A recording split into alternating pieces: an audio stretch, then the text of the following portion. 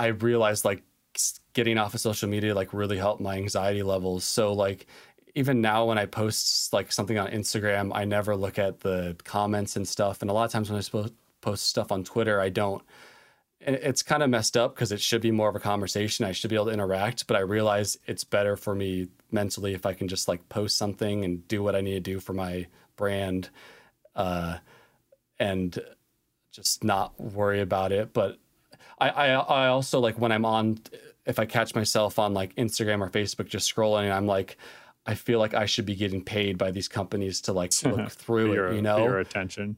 Yeah, it's like I don't want to give these companies like my attention. Like I feel like that's worth something, and it 100% is worth something. I mean, that's literally what advertisers are paying for, right? Exactly. Yeah, and I like that's starting to come to my head when I'm going through this, and I'm just like, it's not good to spend too much time on that, which is pretty obvious.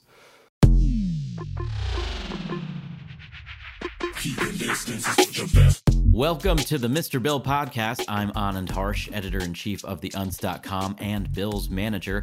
As an occasional reminder, I do the intros for this podcast because Bill would rather be spamming Twitch streams with copy pasta than recording these intros. That's okay. It gives me an opportunity to talk to someone besides my cat all day long. Bill's guest this week is Christian Bauhofer, aka Minnesota. He's been a fixture of the West Coast bass scene for a decade and has played festivals all over the country and toured relentlessly in a number of capacities and combinations.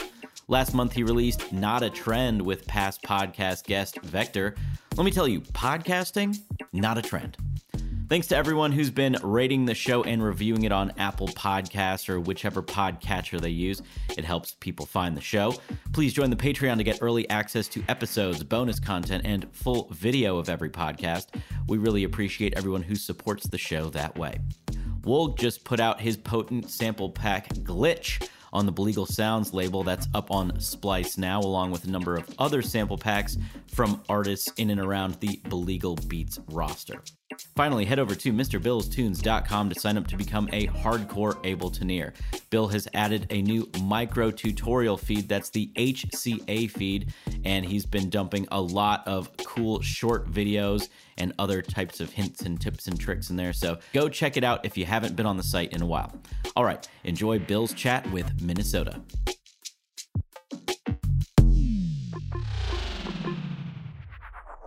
Hey, you're listening to the Mr. Bill Podcast. Hey, you're listening to the Mr. Bill Podcast. Hey, you are listening to the Mr. Bill Podcast. Hey, you're listening to the Mr. Bill Podcast. Hey, you're listening to the Mr. Bill Podcast. Hey, you're listening to the Mr. Bill Podcast. Hey, you're listening to the Mr. Bill Podcast. Hey, you're listening to the Mr. Bill Podcast. Hey, you're listening to the Mr. Bill Podcast. Hey, you're listening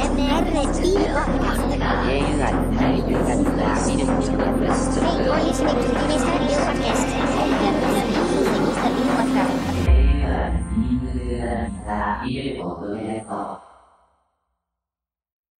Yeah, I was at the show that you played at Beta with Joshua. That's right. Cool, man. Well, yeah, thanks for asking me to do this. I'm stoked to talk to you. Of course, yeah, man. It's awesome to talk to you too. I was not aware that you lived in Berkeley, which is cool. I actually now live just like an hour north up in Petaluma in the North Bay. Oh, cool. That sounds cool.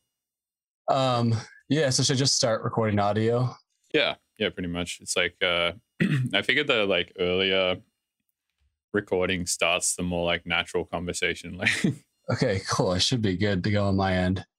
Sick. Yeah, I'm also recording. Cool, man. Well, yeah, thanks for taking the time to do this. It's cool to finally chat. We also we played a show together in 2012 in a warehouse in Oakland. Really? Oh man. Yeah, I played like just after you. Do you know what the warehouse was called? I don't know. Huh. I don't. It was like my first tour here. I think it was like it was either in like February or I think it was in like February 2012. Was it at like the Opera House or does that sound familiar? It was like a really, really small warehouse. Oh man, I wonder what that was. Dang. Yeah, that's crazy. Yeah, then I've seen I think one or two of your sets. One I remember seeing was I came to Infrasound. We like missed our flight and I missed my actual set. And so I played like ended up playing on one of the side stages, and I was just exhausted. So I went back to the car after, and I think you were on the main stage, and I was just listening from the car, and it was like really like blowing me away. Like I was like super hungover from a festival I was at the weekend before, and I was just like listening to your set. I'm like, this is like really tripping me out right now, and I was completely sober. Nice. That's good. Yeah, I'm always a fan of the trippy music for sure.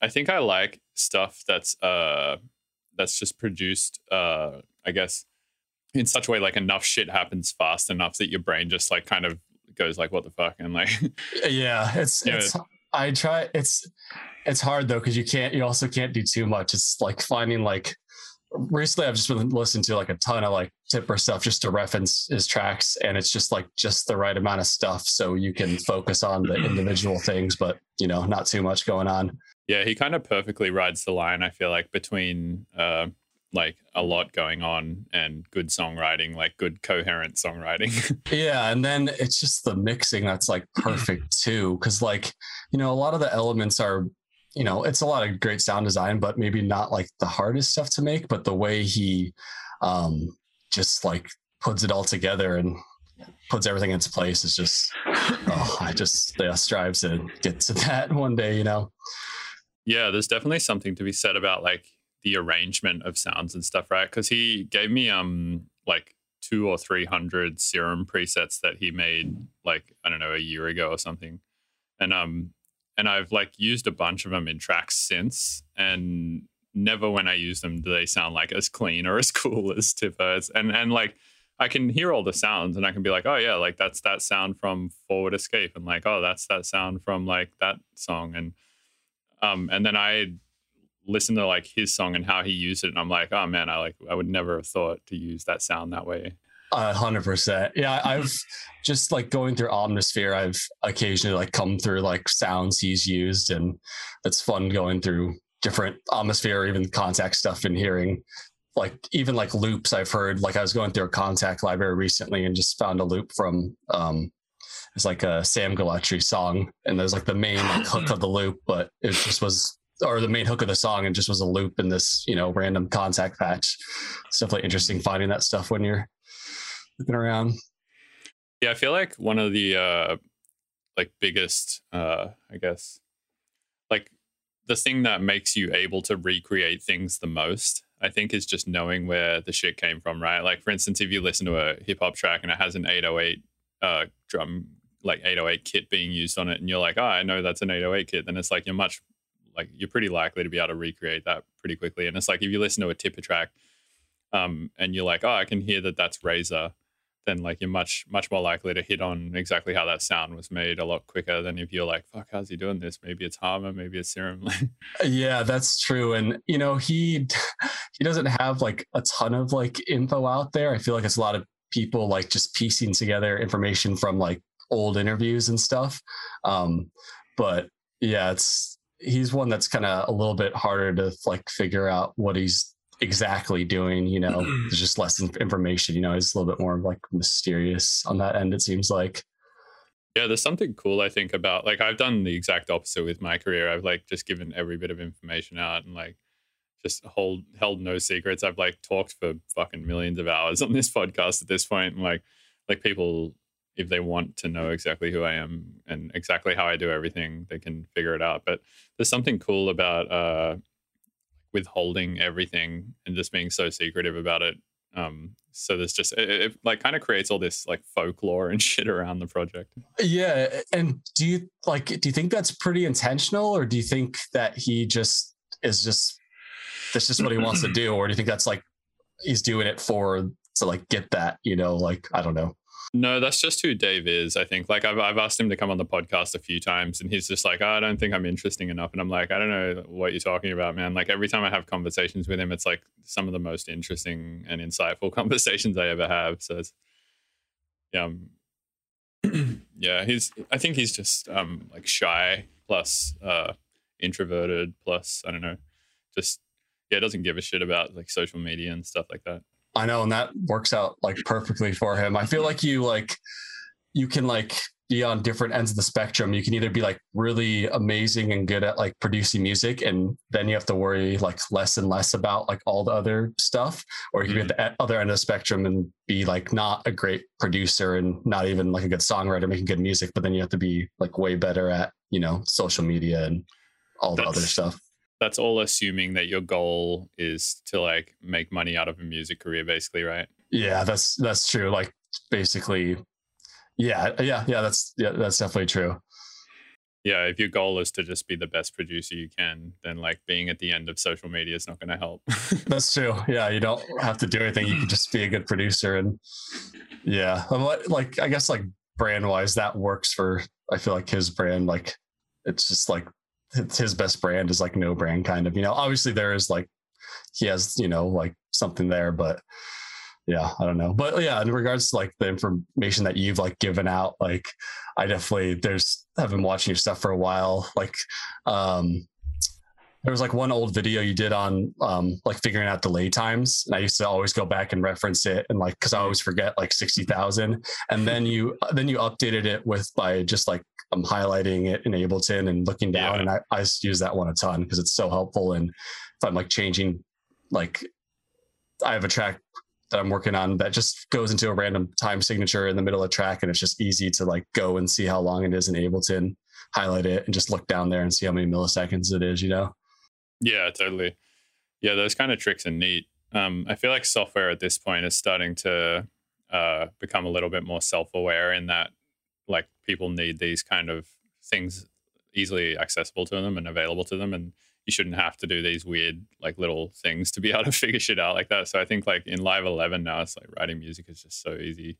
Like they have this thing in Live 11 now. It's like have you ever used a Push?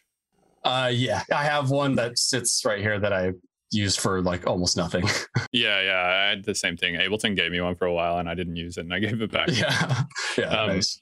But yeah, so there's that function on it where you can say, I want to write stuff in like C major or whatever, and it like lights up all the keys that are in C major or whatever. Yeah. There's the same thing now in Live 11, just inside MIDI clips. Like you can just say, I want everything, like just highlight all the notes that are in like C major, and it just highlights them all. It's so sick. How do you access that? You just right click it and it's just it's down where like the launch box is for everything else, like where envelope, you know, where you would like go to change pitch bend and all that sort of stuff. Yeah, because I've been in the beta, and I guess I haven't really dived into everything yet, and I haven't messed with that yet.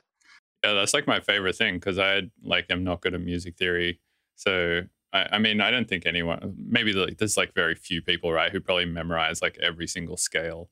So it's super helpful to just be like, all right, this is in this key.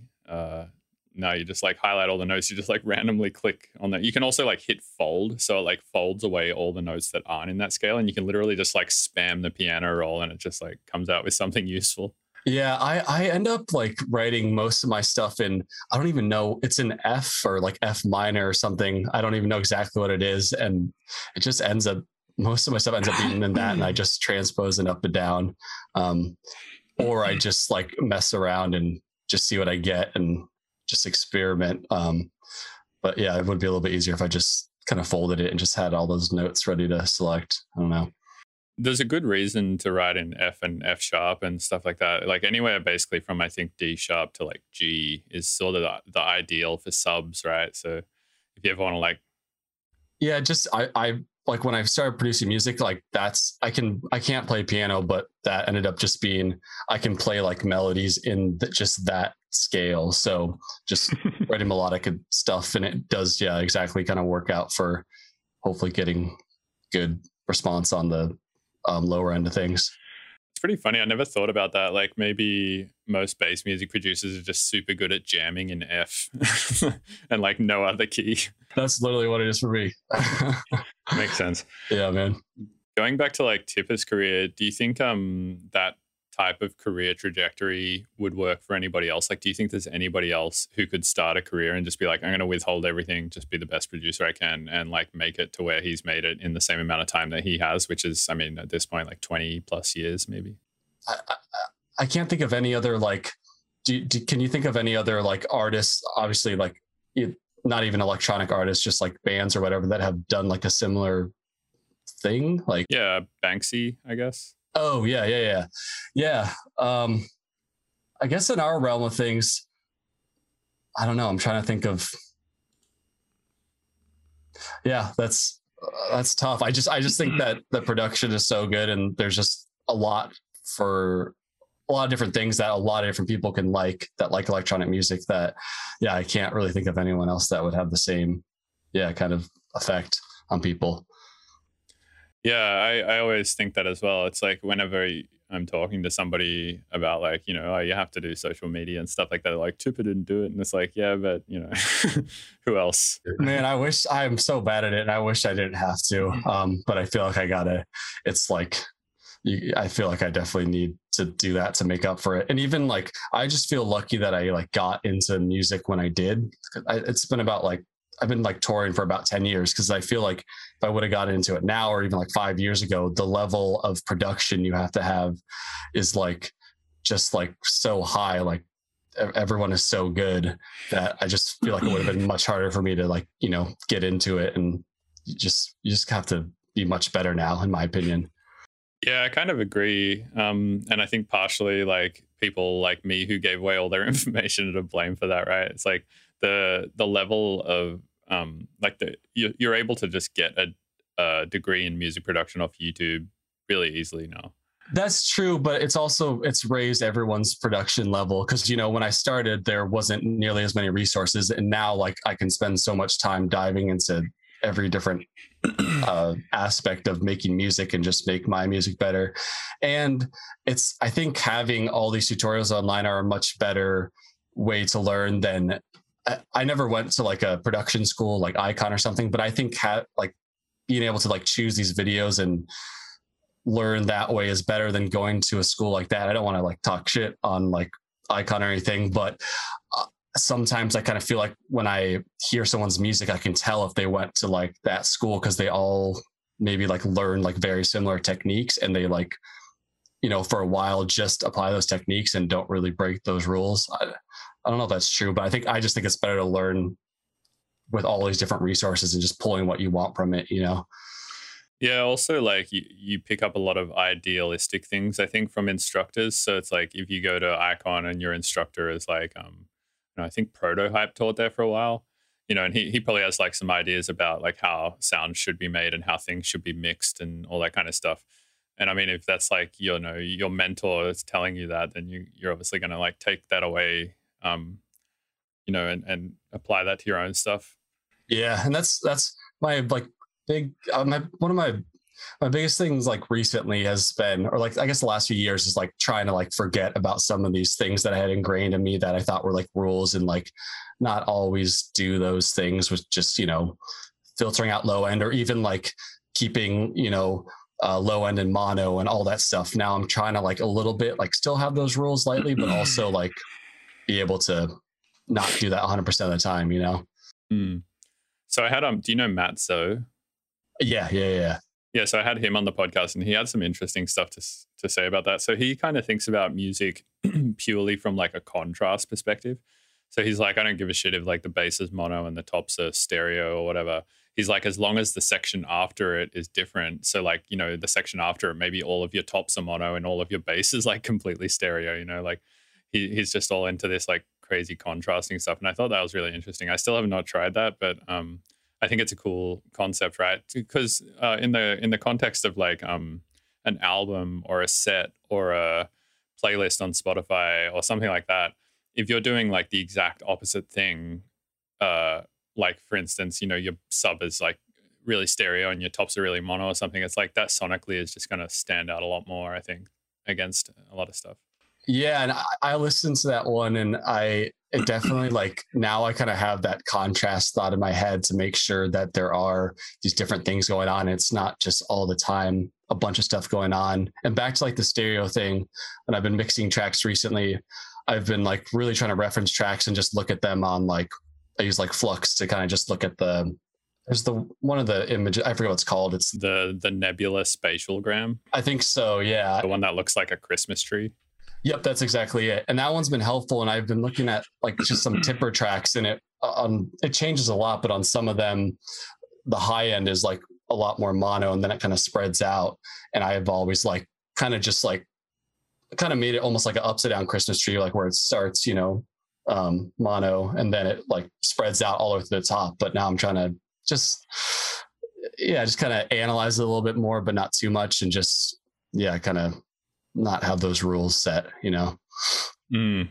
Yeah, I think like obviously you've got a limited amount of headroom to work with going through the stereo bus, so you really want to, I think, like the goal is to make things stereo that you can actually hear, right? And then that's going to give you like you're using like the headroom for the most important shit, and then everything else like that's mono, like the sub and the very tops. It's like you're not really hearing a lot of definition in those things, so it's okay to like compress the amount of headroom they're taking up, and then just like have all the sort of mid range from I guess like 500 hertz to 10K or something just be sort of like spread.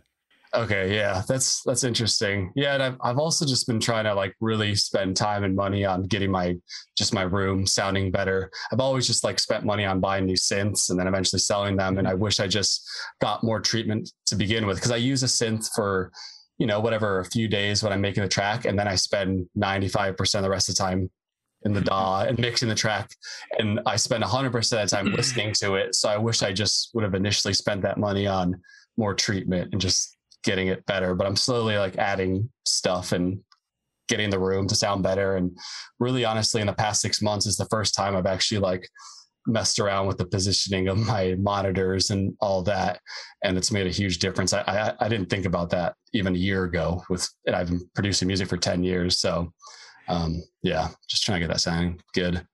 Yeah, that's a GIK panel behind you, is it?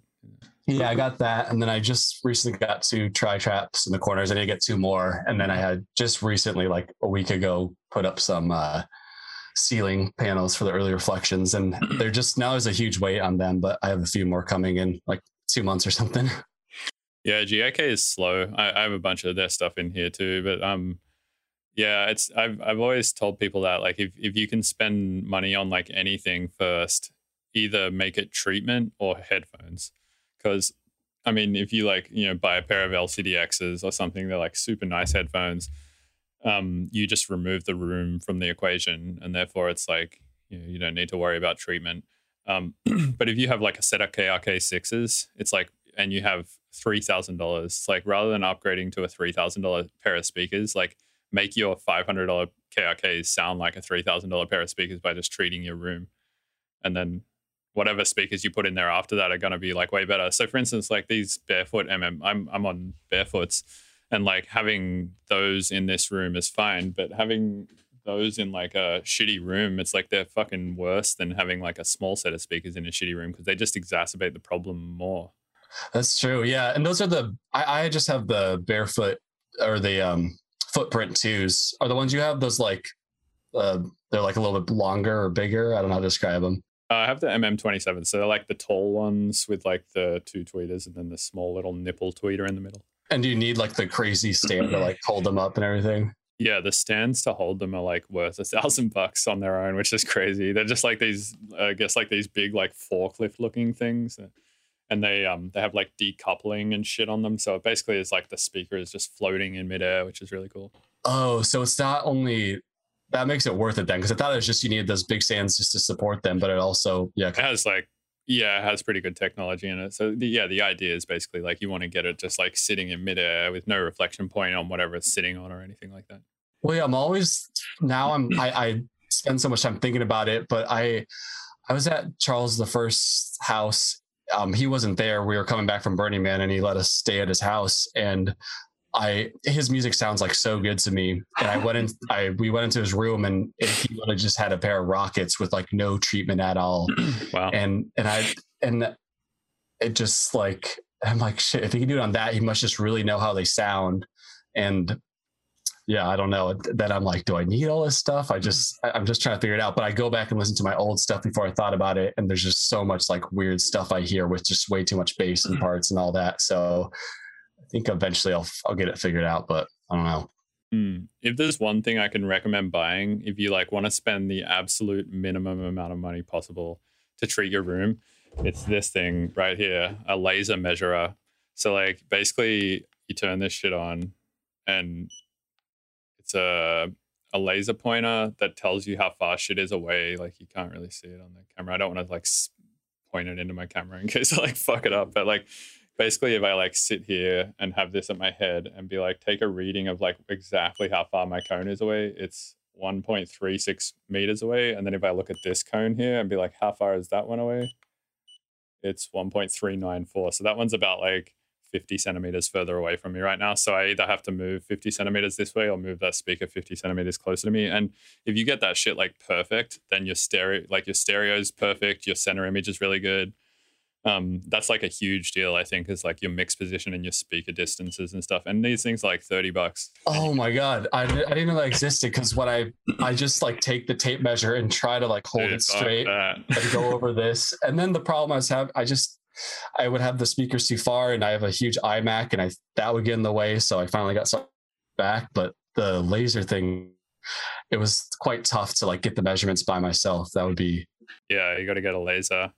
And it's good for like setting your desk up in your room too, because you can like butt it up against the edge of the desk and like get it perfectly from wall to wall. Because the other thing to consider, right, is if you like, for instance, in this room here, my stereo is like pretty fucked, because like this wall here is a window and this wall here is a wall. So it's like on one side I'm getting like reflections, and on the other side I'm getting like complete refraction. So it's like one side is always going to be lopsided, and like this is always going to sound a little louder and boomier and stuff. So but if you're in a room like you're in, it looks like with just two parallel walls, that's perfect, because then you can like get everything like perfectly from each wall. Like everything is perfectly distanced from every wall and stuff, and you can kind of like get your stereo image like very uniform. Yeah, and it looks pretty good. I use SonarWorks, and the top end looks pretty good, and it looks pretty lined up. I just have a lot of problems with the low end booming up. Do you use like SonarWorks or like speaker or whatever correction? Yeah, so they gave it to me and I used it for a little bit, and I thought it was pretty good. But I also just kind of got like annoyed with the program like taking over my like drivers, and then I'd be like, why the fuck aren't I getting sound? And then like I'd have to like switch some shit around in the SonarWorks software and like my drivers, and then I'd be like, oh, now it's like way too quiet running through their drivers for some reason, and I don't know, there's like a bunch of issues with it. So I was like, you know what, I don't know, like I don't trust what this is doing to my gain stage. I pretty much just like leave my computer on and never turn it off, so that I can always just system wide is always off.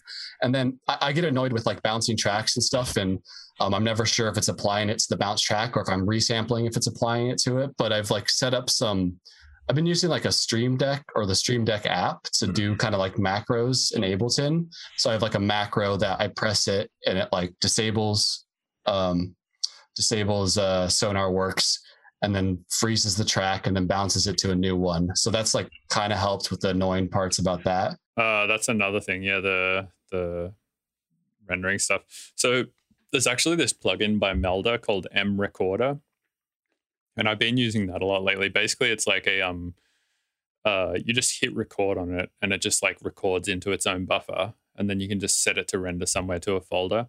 So I just like leave this thing sitting on my master, and then whenever I want to record something, I just like hit record on that, play the thing I want to record, hit stop, and then it's just in my current project folder. And then also the benefit of that is it will keep recording after you stop the transport. So like if you have a reverb tail you want to record or something, you just like hit the thing until it like tails out and then just hit record and like. Oh, that would be, yeah, because it takes me, it just, the time adds up. Like I usually just use resample, but doubling the track and adding that. And I could even just throw that before SonarWorks so that doesn't get applied. Yeah, exactly. But there's something that comes free in Fruity Loops that solves this problem called Edison that a lot of people on my stream have told me to check out. And I haven't really checked it out yet, but it looks pretty cool. I have a few of the Melda plugins, but yeah, that would save me a lot of time. The annoying, I don't know if I need to just upgrade my computer. I feel like it's pretty powerful, but like in these bigger projects, it just like as more and more stuff gets added, it just takes longer and longer for like plugins to get added on. And I don't know if that would be faster if I just got a better computer, but it's just really kind of slowing down my workflow recently. There's like a ton of stuff going on. I don't know. With Live 11 though, you should be able to check, right, like what's eating up all the processing power, because it has like the CPU meters on every channel. Just as the projects get bigger and bigger, it's just like go slower and slower. So I don't know. Like taking Chrome off my computer seemed to actually help a lot. But I may just need to upgrade or something. I don't know. Weird. Chrome. Should use Brave. Yeah, I was I do need to like kind of get on that stuff and get a little bit more secure with everything. But I just haven't taken the time to do it yet. Yeah, Brave's pretty sick. I'm into it. What made you move to Petaluma? Petaluma. Is that how you say it? Yeah, I lived in Santa Cruz for a while. Then I lived in Berkeley. This is all after moving to Minnesota. And then we just kind of wanted, me and my wife just wanted more room and kind of better rent. So we kind of got as close to the Bay Area as we could while still being able to afford a house. So yeah, that was the main reason. Oh, that's a good idea. Yeah. That's cool. Yeah, actually, I guess I'm just looking at Petaluma on the map now. I guess I've driven up there because I go mountain biking a ton, and I've been mountain biking up around there at a place called Annandale State Park. Yeah, I think that's up in Santa Rosa. I've mountain biked once, and then a lot of times when I do stuff like that, I get like super obsessed with it, even though I probably won't do it again. So I've like researched all the spots around me, and yeah, I want to get back into it. It's just like financially, do you have like your own bike and all your own equipment? I do. Yeah, it's an expensive sport to get into for sure. Yeah. Well, are you enjoying living in San Francisco? And dude, it's so sick. It's like equidistant, I guess, between like these spots up in Santa Rosa and North Bay stuff, but it's also like pretty close to Santa Cruz, right? So I get to go to like both, which is awesome. Santa Cruz is insanely cool for mountain biking. It's crazy. Like the Sokol demonstration forest, man. That place is so good. I haven't. Yeah, I used to live up in the Santa Cruz Mountains, like when I was in college, and there I always would see there's like mountain bike tracks up at the upper campus of UCSC. But yeah, I haven't like ridden back there or anything. Wait, so like in Scotts Valley and stuff? Yeah, it's in. Do you know? Have you heard of Bonnie Doon? Bonnie Doon? No, I have not. It's like right above Scotts Valley and Santa Cruz. And there's a good amount of like, there used to be a lot of like tracks there, and you'd walk through and there'd be like huge jumps and stuff. But yeah, I don't know. Yeah, so it looks like Sokol demonstration forest is not that far from there. Yeah, I think SoCal is like kind of on the other side of the freeway, maybe. Yeah. It looks like it is. But yeah, that place kicks ass for mountain biking. It's so good. Have you ever done it at like a mountain where they have like lifts and stuff? I haven't. No, I've just done it on places where you have to ride up these big nasty hills. Yeah, or new turns. Yeah, exactly. But it's good. It's like good exercise, which is something that I really value, especially during quarantine, right, when like gyms are shut and stuff like that. Yeah. I've been just running a lot recently since we haven't been able to go to the gym. But yeah, it's hard to keep not like just sitting around a lot, but it definitely feels good to get out and get your body moving. How was your tour schedule before COVID? It was good. We were right in the middle of a tour when COVID kind of shut everything down. So we were about halfway through. And I was trying to like just the past few years, it just got old, like flying to places. And that was always the best, like financially for me, because there were low expenses, but I always just enjoyed doing either like a sprinter tour or a bandwagon tour or a tour bus tour. So we did like a big tour with brought like a Void sound system and then just light and got a tour bus and stuff and got halfway through and then had to shut it down. And it's kind of a bummer because we were like, the financials were like pretty tight on that. And we were really counting on the dates towards the end. Like we had a bunch of East Coast dates to like make up a lot of the money for it. And right where it got canceled, we were in this part where we weren't making much money, and it kind of like screwed me a little bit just cutting it off there. But I don't know. Fuck, like you'd outlaid a bunch of money for like all of the production and the sound system and the bus and like all that kind of stuff. And then not being able to do the last few days kind of like put you in the red. It did. Yeah. Put us in the red a good amount. Just because a lot of the expenses were up front and we couldn't get it back. Fuck. Do you know? Do you ever like buy tour insurance or whatever it is?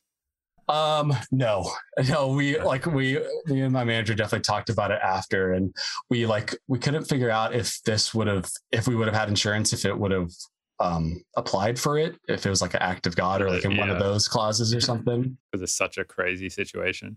Yeah, and like I said, with being such a small artist and trying to tour with production, like the profit is already like very like small, and most of it comes from selling merch. Mm-hmm. That like, and I even like random stuff, like I bought a trailer for the tour because I was trying expensive, was going to sell it after, and then I had a lot of trouble. I haven't been able to sell the trailer yet, so that was a huge expense, and would have been much better if I just rented one if I knew it was going to get cut in half.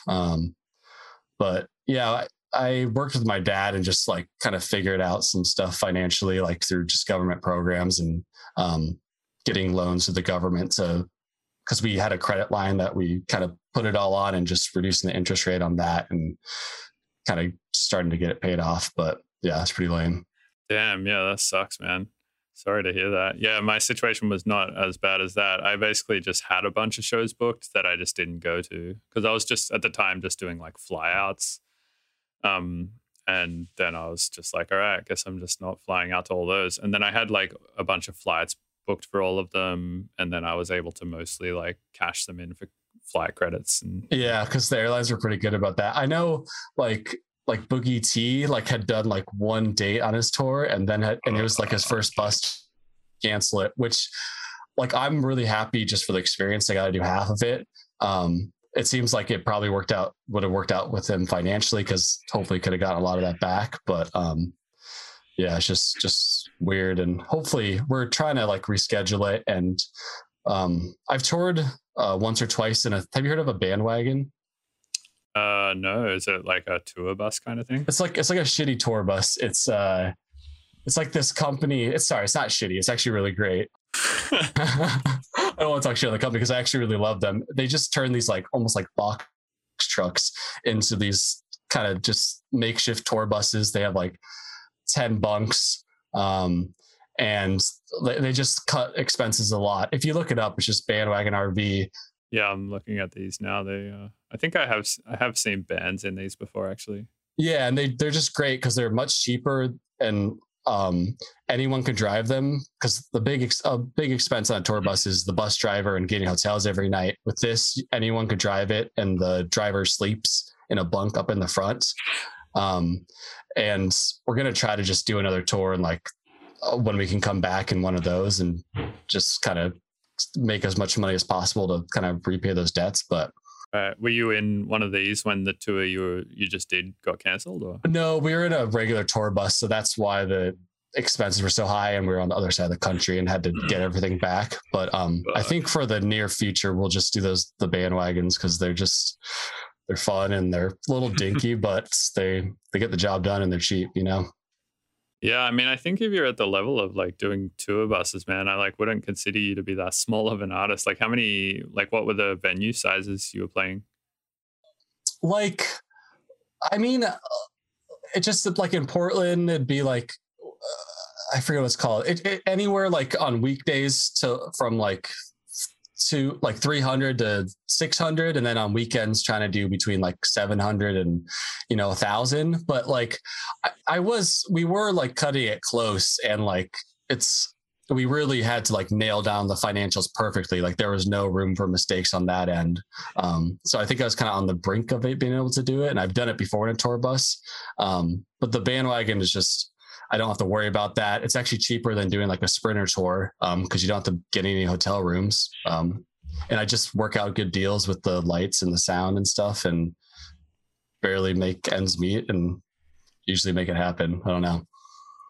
Damn. Yeah, cool. Yeah, man. Fuck, I should do a bandwagon tour at some point. I did one in a Sprinter once, and I hated it. It was like so much work. We ended up sleeping in the Sprinter a lot, which was uncomfortable. It was terrible. Yeah, there was like 6 of us like sleeping in a Sprinter. It was crazy. Well, look, next time you do like a production tour, look into the bandwagon. It's like $350 a day or something, and you don't need hotel rooms, I mean, you need a shower room, but we did a tour where we did half on a Sprinter and half on the bandwagon, and the bandwagon ended up being cheaper than getting a Sprinter and all the hotel rooms. Yeah, we got a crazy deal on the Sprinter though. We got it for like 2 months for like $3,000 or something. Because like, yeah, my friend just had one, and we're like, can we just borrow it for like this much money? And he was like, done. That's the way to do it. Yeah, man. Yeah, it was pretty sick. Yeah, man. So I keep thinking like, I mean, I love doing shows, and I think it's fun and cool, but also like I've been pretty into this studio vibe as well, which is, you know, kind of cool. Have you also felt similarly in that way? Like, have you gotten a lot of work done during this time, or have you been mostly just like I think you've frozen. No.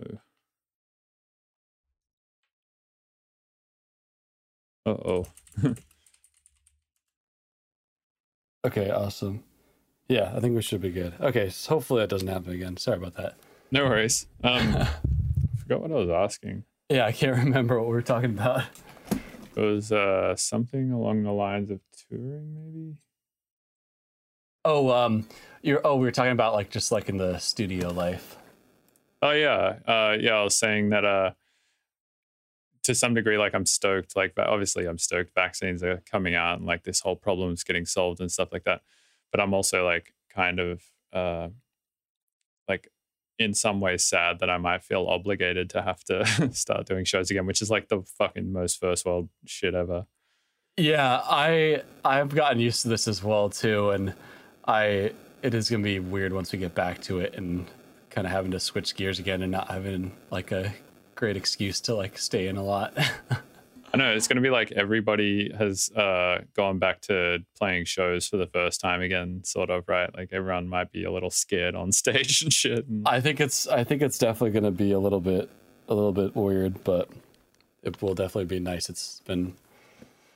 It's like I've like set up like my CDJs in my house, and you know had like I just have like a few friends that are kind of in my group over, and it's been fun to just like DJ together and just hang out and drink and do that at the house. But it always makes me a little bit sad after I have a few more drinks, because I'm like, oh, I'm not playing shows.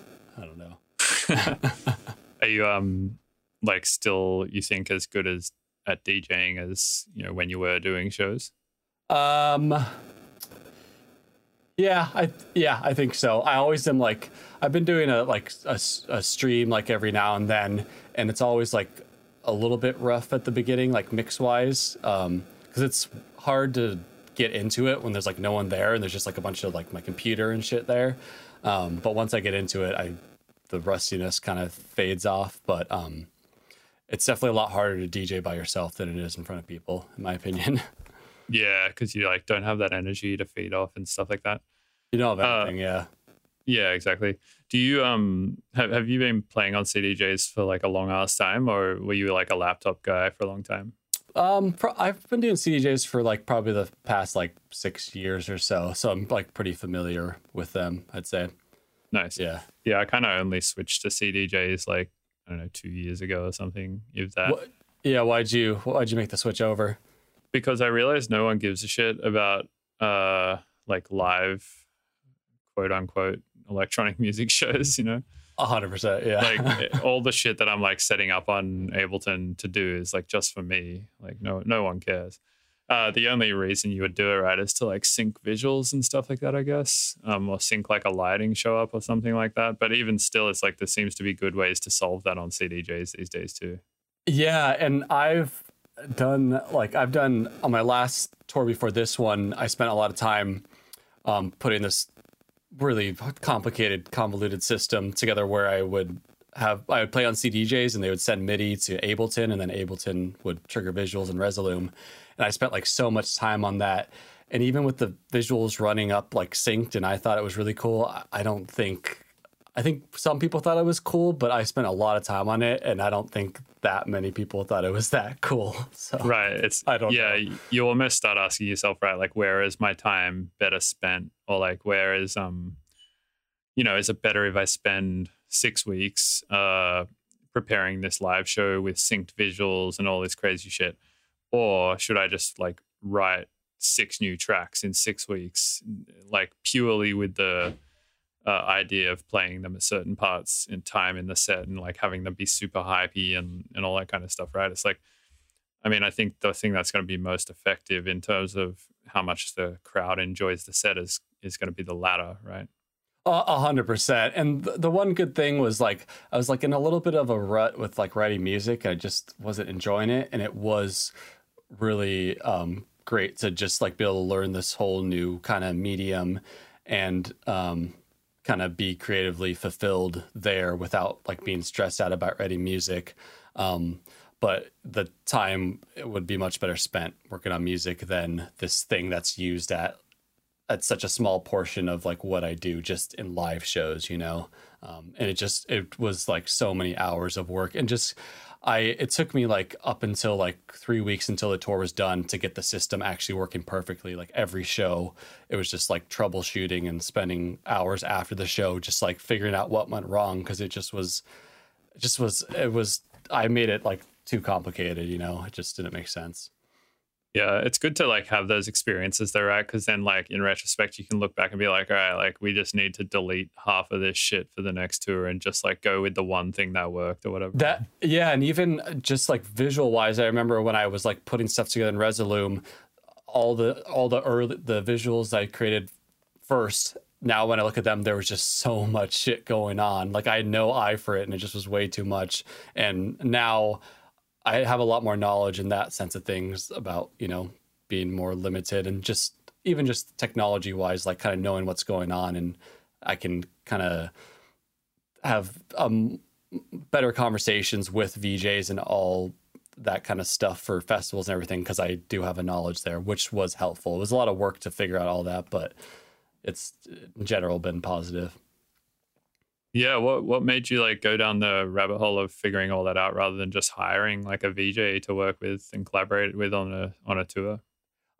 Just like lower expenses, like just trying to do everything myself, and I just didn't have too much money to work with. So I hired people to make some content, and then I also pulled a lot from like National Geographic shit and just buying loops online.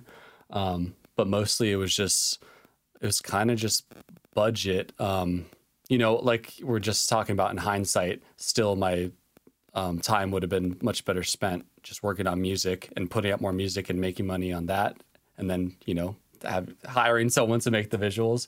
But it was a money thing, and it also was just like a curiosity thing of like trying to like figure it out myself and make it exactly how I wanted to. But I should have got a little bit more help with it. Yeah, that's kind of what I did when I did my like big tour where I tried to do production and shit.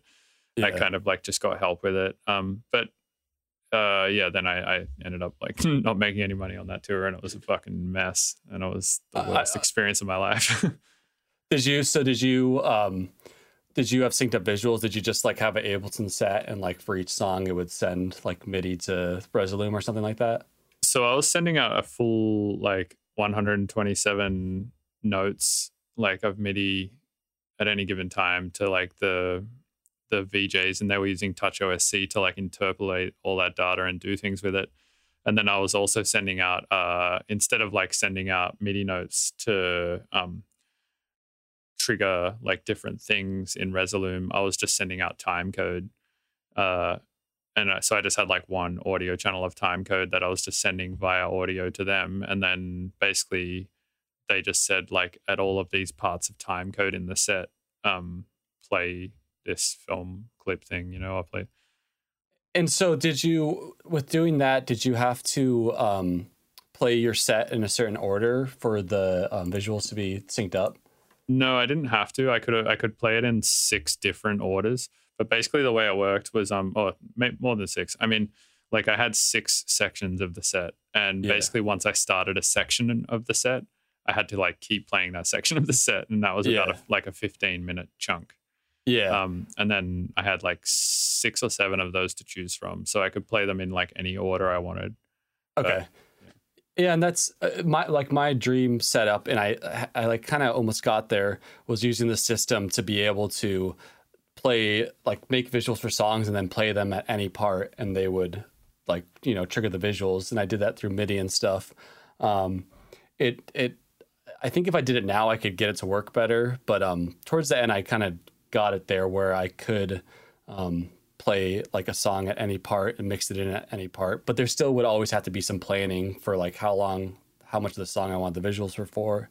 It just, I wanted it to be so I could completely improvise, but in reality, that's pretty tough to do with getting visuals involved, Yeah, this is still a like unsolved problem. It seems like that a lot of electronic musicians and VJs and stuff are trying to solve. Yeah. I'm sure someone's solved it by now, but yeah, true.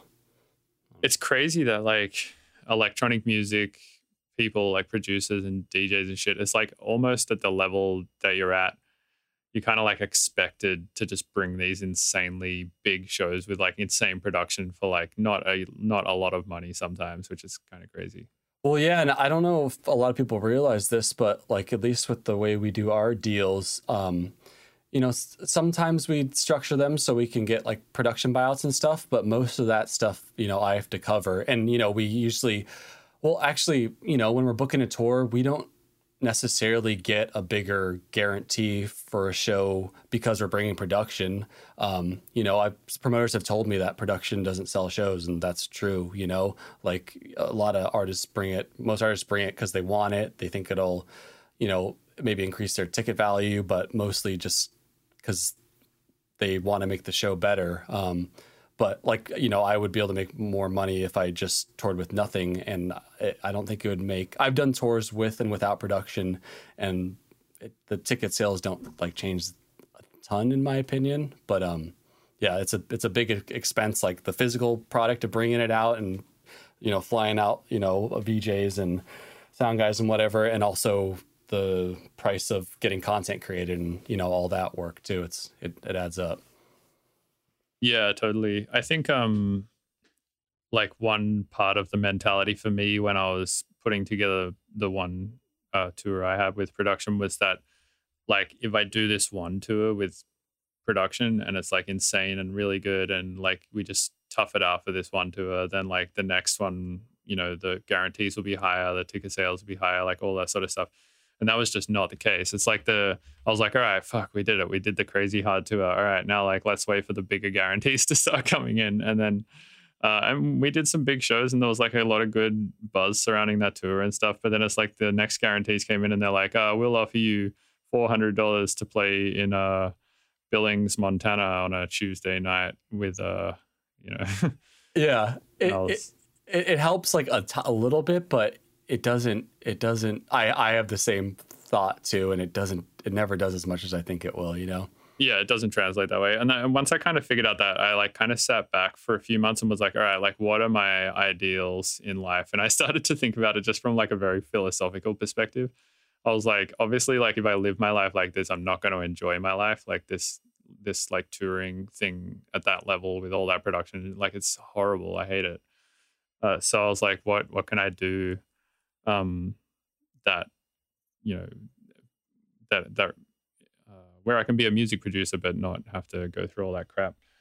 And I kind of just figured like just playing shows on CDJs, use whatever production they have at the place and just write tunes and put them out. Like that's what I like to do. And if people start complaining that there's no production, I have a pretty good argument against not bringing it. So yeah, and no one really does complain. The difference with me is I do like really love like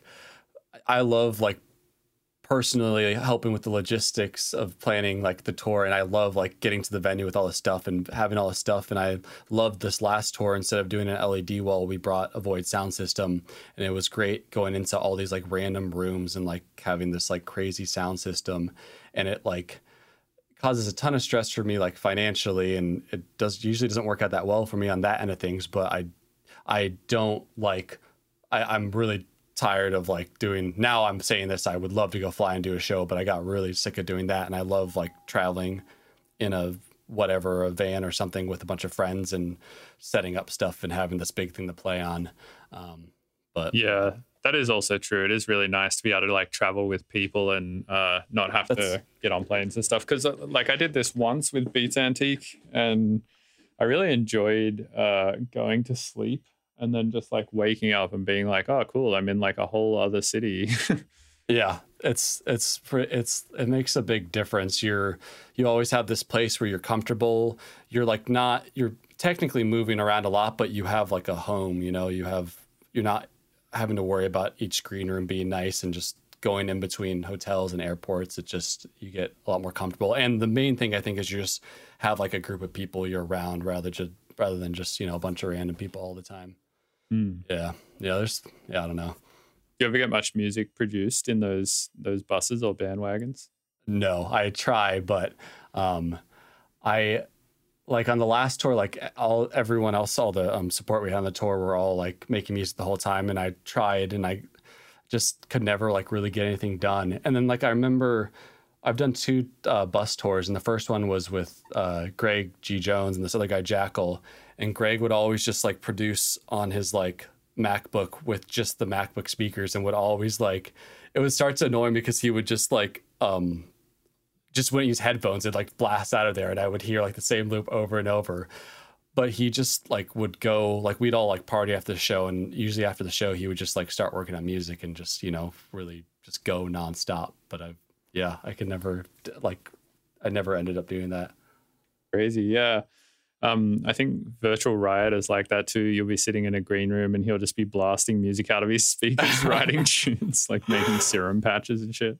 I know, it's and like I think like Greg, or no, he would like go like then mix the stuff on speakers and stuff. But I've known other few other producers that just do that with the laptop speakers, and then I think it usually translates pretty well. Yeah, if you're good enough with like metering and you kind of like know what you're doing, then yeah, it's possible. But I can never get inspired enough from speakers to continue with a loop. Like I'll write a little thing and I'm like, I just can't hear the drums properly. I can't hear the bass, but like this just sounds crap to me. And then I'll listen to it on speakers and be like, actually, there's way too much bass and way too much drums. So much missing. Yeah. Or too much there. Yeah. Yeah, exactly. Because you're like trying to push too much out of these little speakers so it sounds inspiring to you. Yeah. It's really inspiring when you hear a kick and you're like, oh, yeah, that's like tough. And yeah. And I can see it would be good to get ideas down because, you're just more limited. You don't have to worry about if you have a bunch of stuff in your studio. You just have a few things. I would love to like go like do like go work somewhere and just put a few things on my laptop. And so I feel like I just have way too much like mainly software like to choose from that I get this problem like with picking what to use. I'd love to just just pick a bunch of samples and just like work with that, Yeah, you get option paralysis. Exactly. Yeah, exactly. Yeah, I don't like that. I have tried to sort of just build things into my workflow to avoid that, where, some days I'll be like, all right, I'm only going to use Phase Plant for everything. Like I'm not even going to allow myself to like pick samples or anything. Yeah. And if you just put that limitation on yourself, even just for a few hours, or even just for 1 hour, like just not even a long time, just be like, I'm in Phase Plant jail for the next hour. Yeah. Then all of a sudden you're like, oh man, I have so many ideas, and now I just need to pull in a few samples and bam, a tune's there now, Yeah, I do need I've tried doing that a little bit with like my field recordings, like trying to just like pull from like stuff that I've recorded and make as much stuff, by just like messing with those sounds. But I need to get a little bit better about kind of doing that, I think. I don't know. Yeah, I've been getting kind of inspired about field recordings lately. Actually, I just had Richard Devine on the podcast, and then just after that I had Mick Gordon, the guy who did like the Doom soundtrack and stuff. Okay. He did like Doom, Wolfenstein, Killer Instinct, Need for Speed. Like he did a bunch of games. And they both just have the craziest instruments like lying around their houses for field recording. Like Richard Devine had a bunch of these Aztec death whistles, and then he had like 30 of them. And then Mick Gordon had this thing called a cangling. Have you ever heard about that? No. So it's a femur, like a femur bone, that's like hollowed out and turned into a flute. Okay. Also an Aztec instrument. Dude, the Aztecs just make the fucking most gruesome instruments. And they both just sound like shit you would hear in video games, like these big, like crazy, dirty ass horn sounds and shit. Dude, yeah, I like took my field recorder to a park recently and just like recorded this like gate with all this reverb and was able to create cool stuff with that. And even just like buying percussion instruments recently, and like if I need a shaker, rather than like going through and trying to find a loop that has the exact right groove, I just like record the shaker and it just sounds way better and it is way faster, you know? Yeah, it's nice like doing things bespoke for the tune for sure. Man, Yeah. I have this recorder. This thing here is so cool. I've been using it lately. It's got like ears on it. It's- what the fuck? yeah, it's called a 3D OFS. It's basically a binaural recorder. And I And just yeah. walk around recording with this, and that creates these like nice stereo recordings, which is cool. How is it different than like a regular like field recorder or something? I guess the microphones, instead of being like super close together or like this little XY setup, are just like these weird fucking pickups in the side of the ears or something. And it just, I don't know. So like simulates like kind of how you would hear it, like how the microphones are placed. Yeah, exactly. So when you listen to it back in headphones, it sounds like ultra realistic. Like these ears are pretty realistic. Oh, because you even get the shape of it. Exactly. So you get like the you have like the pinna reflections and like, you know, the little canal and everything. So it's kind of like you get the experience of an ear before it hits the microphone. That's really interesting. Would you recommend that, like something like that? Do you get a good amount of use out of it? I've done a fair few recordings on it like lately. I can send you some if you're interested. Yeah, I want to check them out because that would be really interesting to try recording some stuff with that. Yeah, definitely. Yeah. The whole reason I got you on the podcast in the first place, and something we haven't talked about yet, is just posting about people doing shows on Twitter. That's like where I saw your name pop up again, and I was like, oh, I should get Minnesota on the podcast. I had a feeling this is going to come up. Yeah. I mean, it's a nuanced situation, right? Like, for instance, I've done 3 shows during quarantine. One was at the Midway, and that was like out the back on a patio, and there was less than 100 people, and everyone was like socially, like pods. Yeah, exactly. Yeah, those pods, and that felt pretty safe. And then I did one drive-in show in Wisconsin with Ganja White Night that also felt pretty safe, because again, it was like pods of cars, but the thing that did not feel safe to me was flying there. 100%. That felt pretty damn sketchy. And also the case rates in Wisconsin at the time were like really bad. So I was like, okay, that was probably not a good idea. Yeah. And then I did the same thing also with Ganja White Night at the Orange NOS Event Center or whatever it's called in San Bernardino. And that I drove to that one, and again, it was just like pods of cars. So that felt pretty safe to me. Yeah. But this Squanto one, I couldn't tell if it was inside or outside, but regardless of whether or not it was, no one's wearing a mask, which is insane. And they're all yelling, which is like just aerosols, like these are the thoughts that that show was inside. And I end up posting this stuff when I'm like in this really frustrated mood. Like I posted about this before, but right before I posted that, I was like working with my parents, and I have an older brother who has Down syndrome, who like people with Down syndrome are like very, very at risk of dying or developing like just bad COVID reactions. They're like between 4 and 10 times more likely to die from COVID. So I was just like, California had just kind of moved them down the list on where they get their vaccine position. So basically my parents had gotten vaccines because they're his caretaker, but he hasn't been able to get one yet. So like before I posted the Squanto thing, I was like writing like a letter to the governor and just like doing that stuff with my parents. And then I saw that picture and I was like, oh my God. And the thing that I've met, his name is Eric, right? I've met him before and I had a great interaction with him, and it was before COVID and stuff. But I just get so mad that he like retired and then came back, and I almost feel it's like to rub it in people's faces to like do shows like this, you know. It just frustrates me.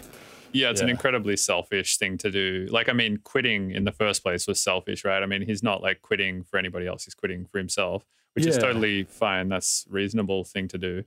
But then also like coming back to do shows again, just for himself, because he was bored basically and like wanted to do it. And like, that's... and just at this point, and then just like the picture, like I feel like he must have known what he was doing taking the picture. Obviously he didn't post it. I got it from someone else on Twitter, but it just was like this complete, like just the stuff that you mentioned with the no mask. Like it's what that situation is like the opposite of what, you know, science is telling us is a safe like environment for it.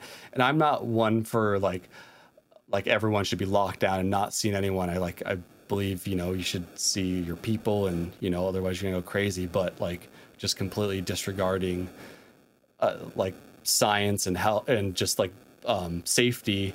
And, you know, a lot of these guys are like almost like anti-government, but I'm like, it's not really about what the government says. It's about like what science says is safe and what's not safe, you know? Yeah, I don't know. Yeah, the problem with like listening to science is they've given so much ammo to conspiracy theorists because they've been so wrong about so many things, right? Like the CDC was like, you don't need to wear masks. That doesn't make a difference. And then they were like, hold on 1 second, you need to wear a mask. And then they were like, actually, you know what's even better? 2 masks. I know. And then you know, because originally they thought the surfaces and washing your hands, and then that ended up not being important. But it's understandable. It's like such a new thing, and you know they haven't done a good job presenting it. But I just try to stay up to date and like just think about. It's like I wish I could say it's just because I'm like concerned about like myself and people, and mostly it's people that are at risk I'm concerned, but also I get frustrated because I'm like 95% of other people in our community are, you know, sacrificing their income and their livelihoods and, you know, like doing this and not doing shows while, you know, a few people are doing it. And it's just like I have a lot of friends in the music industry that have kind of found other jobs working at like grocery stores and all of that. And I don't get the argument that DJs can't like do other jobs if, you know, they're not making money. It's just, I don't know. Yeah, no, I'd agree with you. And I think it's like obviously the most reasonable thing to do is to just like keep checking the CDC website, stay up to date with the information that scientists are giving us, and just follow whatever the latest information is that they have. That seems to make the most sense to me. Yeah. But yeah, I posted on that thread, so there's this thing called microcovid.org, and essentially it's like related to sort of like micromorts. It's like one microcovid is a 1 in a million chance that you will catch COVID. Yeah. And I posted and I said, I don't think I'm working this out correctly. And then microcovid actually responded to the tweet being like, yeah, I don't think you were working it out correctly, but they said it's probably around. They said that the show was outside. Was it not? No, it was inside. I looked at the venue and stuff just to get like a better. Yeah, it was a pretty big. They definitely like followed the like lower capacity thing. It was like in a pretty big ballroom that fit a lot more people, but it was in a ballroom at a hotel. Right. So yeah, I mean it's probably around 300,000 micro-COVIDs, which is like about a 3 in 10 chance that you would pick up COVID at that event. And yeah, I think you said it was like 3,000 times more than your daily COVID allowance or something.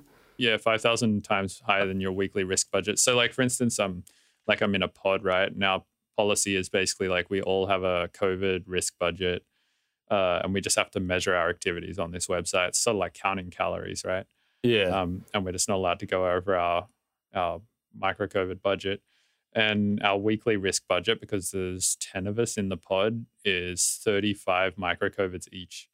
Okay. A week. So, and that will keep our risk as a pod to under 1% a year. Yeah. And yeah, this would be 5,000 times higher than your weekly risk budget. Yeah. And I just.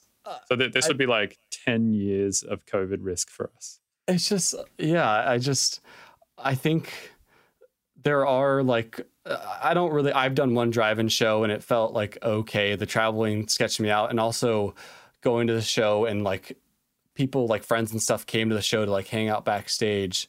And I was like, it should kind of just be performers backstage. And I'm not like against people doing drive-ins and stuff like that. It's just, you know, like outdoor seems like being much better, but just these indoor shows where there's just like no fucks given about anything. It gets frustrating. And like I said, I end up posting this stuff after being like frustrated about something. And then I'm like, oh, I don't know. it's kind of, it doesn't do much. Like maybe like some people's posts have helped like an artist cancel one show or something, but it's more just frustration. And then I'm like, I don't know if that was like the best, like the most constructive thing to do. And then I just like, when it's like a thread like that, I don't even end up looking at the mentions because there's just no point of getting into it with people. And I don't know. Yeah, definitely just a bunch of people who are going to be arguing. Yeah, it's really tough arguing with people about this online because everyone thinks it's like an opinion-based matter. Which Yeah. it just like so most certainly is not. And it's just once somebody has like starts from that perspective of like, this is just my opinion and that's just your opinion, then you're like, the conversation's over. Like there's nowhere we can go if you just think this is opinions. Yeah. And it'd be better if I like posted this stuff with like just as more of a conversation than just, I just post the picture and said disgusting, and kind of like start more of a conversation maybe. But yeah, it just was frustration of, I just wish we could all like kind of get on the same page, which is obviously impossible, and just, just knock out this shit faster. But I don't know. Yeah, I mean, it's tough, right? When everybody has their own reality of life on their internet. Did you watch that Social Net? What was it called? The fucking Social Dilemma. Did you watch that? I actually haven't seen that. So one of the big like overarching talking points in it is that we all kind of live with our own reality. Like, for instance, what you see when you look at your phone in the morning is not what I see. Like, we see a completely different reality. Yeah. And the fact that everybody is like in their own reality on their phone all the time, it's like we literally are all basically living in a completely different reality, which is why there's just one theory on why there's just such a massive divide between people right now. That totally makes sense. I personally like, I realized like getting off of social media like really helped my anxiety levels. So like even now when I post like something on Instagram, I never look at the comments and stuff. And a lot of times when I post stuff on Twitter, I don't. It's kind of messed up because it should be more of a conversation. I should be able to interact, but I realize it's better for me mentally if I can just like post something and do what I need to do for my brand, and just not worry about it. But I also like when I'm on, if I catch myself on like Instagram or Facebook just scrolling, I'm like, I feel like I should be getting paid by these companies to like look through it, for your attention. Yeah, it's like I don't want to give these companies like my attention. Like I feel like that's worth something, and it 100% is worth something. I mean, that's literally what advertisers are paying for, right? Exactly. Yeah, and I like that's starting to come to my head when I'm going through this, and I'm just like, it's not good to spend too much time on that, which is pretty obvious. Yeah, I mean, I think that like it's not super useful a lot of the time to look at comments because, like you said, you were in your own reality dealing with your own problems when you posted that picture of Squanto in the show, right? Yeah. So it's like it had a completely different context to you than it did to Squanto or anybody else. And same thing with like, I was in my own reality, Squanto was in his own reality, et cetera, et cetera. And it's like that thread coming together with everybody just like so in their own shit is just always going to be a crockpot for arguments and disaster and just a bunch of bullshit. And there's just, it really doesn't do anything. Like no one's opinion changed with like that kind of thing, Yeah, exactly. It's like it's not like anyone goes on the internet and like reads a thing and goes like, oh yeah, I believe you. And like, that's very insightful of you. They're all just like, fuck you, bitch. Exactly. It's, oh my God, it's ridiculous. Yeah. It's funny. But yeah, no, I think it's good that you like posting about stuff like that. I think, someone needs to. And it's tough to like when I like the first one I did, I called out Dirt Monkey, and it's really tough to like call out like individual people, especially like him, because I've only met him once or twice and he seemed like a great guy. It just are these like the times when I call it the individual artists, it's just like when specific things happen where it was like when I talked about him, it was like 2 people or 3 people, staff members got COVID after. So I'm like, then how do you do another show and know that like actually like the venue said like people got COVID from the show? Like after that, don't you like try to do something about that? and I try to like figure it out in my head. But I know that these people just have different opinions on COVID and how bad it is. Yeah, I mean, I had Dirt Monkey on the show, and yeah, I could not I had him on the show after he sort of like broke the seal on shows. Like he was sort of the first one to do it, right?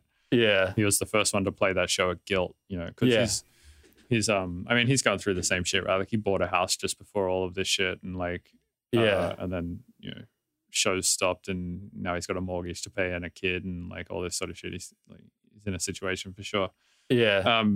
So yeah, he was sort of like the guinea pig for it, and like did that first show because his agent, who is also Squano's agent actually, also Boogie T's agent and whatnot, was like, oh, the show's happening again. Do you want to do one? He was like, he didn't even think about it. He was just like, yeah, of course. Like I want money. Fuck yeah. Yeah. But yeah, I had him on the podcast, and he's definitely one of those people who's like, well, you know, like if you just don't want to get COVID, just don't go to the show. And it's like, man, it doesn't work that way. It's like, that's just like saying, I don't know, like if you don't want to get an STD or something. Well, it's not even like that, right? Because STDs are a little different because it's like you're walking into the world forcing yourself on everybody. It's hopefully you're not anyway. It's not about, and I'm not scared of me getting it. I'm scared about, you know, just other people that are more at risk getting it. And I had another thought about that. I can't remember what I was going to say. It's just, I'm totally spacing. Yeah. I mean, the term that we're using in our pod for like, you know, who is in the pod is air bonded, which is like very close to the concept, I guess, of fluid bonded in a sexual relationship. So I feel like if you think about it from that perspective, which is sort of the perspective or the way that you have to think about it, is that everyone who then goes to that show is then air bonded. And if one of those people at that show has COVID, well, it's like now all of these people go back to their pods who they're like, you know, quote unquote quarantining with. And now it's like they're not only air bonded now with everyone who was at that show, it's like everyone who just went from that show to their houses have now air bonded everyone at the show with everybody at their houses. And and also I always think that like the people that go to these shows and are not wearing masks, I assume that they're probably a lot more risky when they're going out and are taking their masks off when they can and when it's not enforced, and it's just getting spread even more, you know. And you know, I understand where Dirt Monkey's maybe coming from on the financial side of things, but there's options to make stuff work, and you know, making other streams of income, and then lots, you know, unemployment and government programs. It's been tough for me and my wife because my wife is a floral designer. She does weddings for a living, and so her whole industry is kind of shut down too.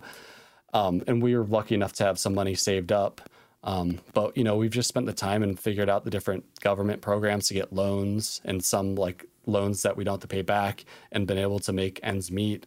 You know, I wish I had more set up beforehand, like kind of you have with all your kind of avenues of, or I guess mostly just through the you know, tutorials and samples and stuff.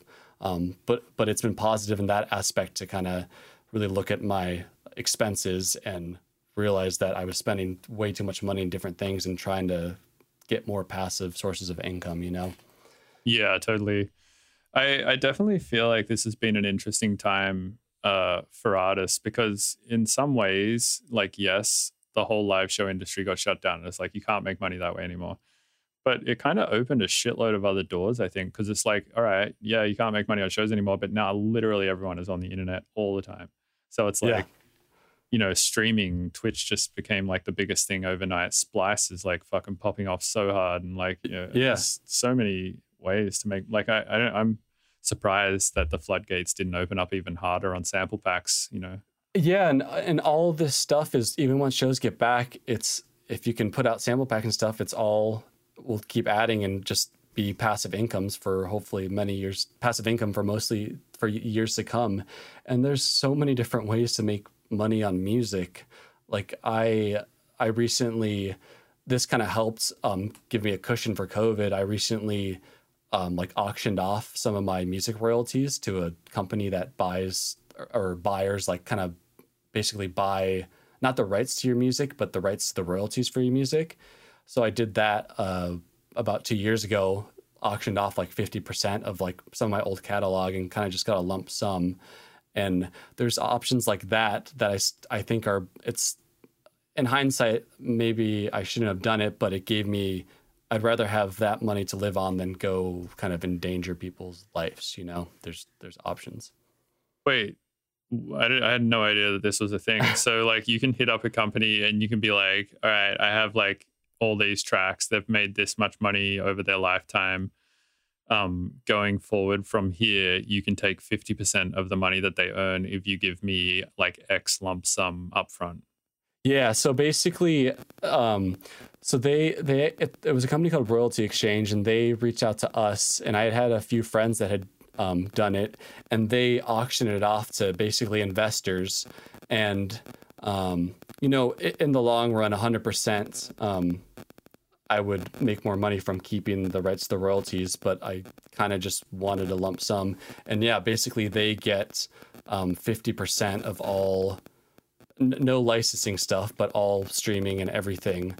They get 50% of the revenue from those songs. And yeah, I think it's calculated based on like past numbers and stuff. And, you know, you get kind of screwed if like some of the songs like start to do really well or whatever. Right. Yeah, this is like investing in stocks or some shit.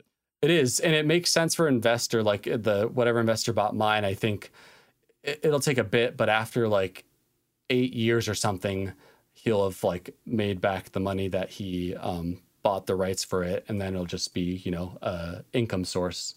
That's insane. So like somebody who like potentially has like never given a shit about music in their life, or like doesn't know what the fuck they're doing with music or anything, is now taking 50% of Minnesota songs. Yeah. And it's not all songs. So it basically was like my catalog from like 20, I think probably like 2015 to like 2010, a good chunk of those songs, and not even all of those.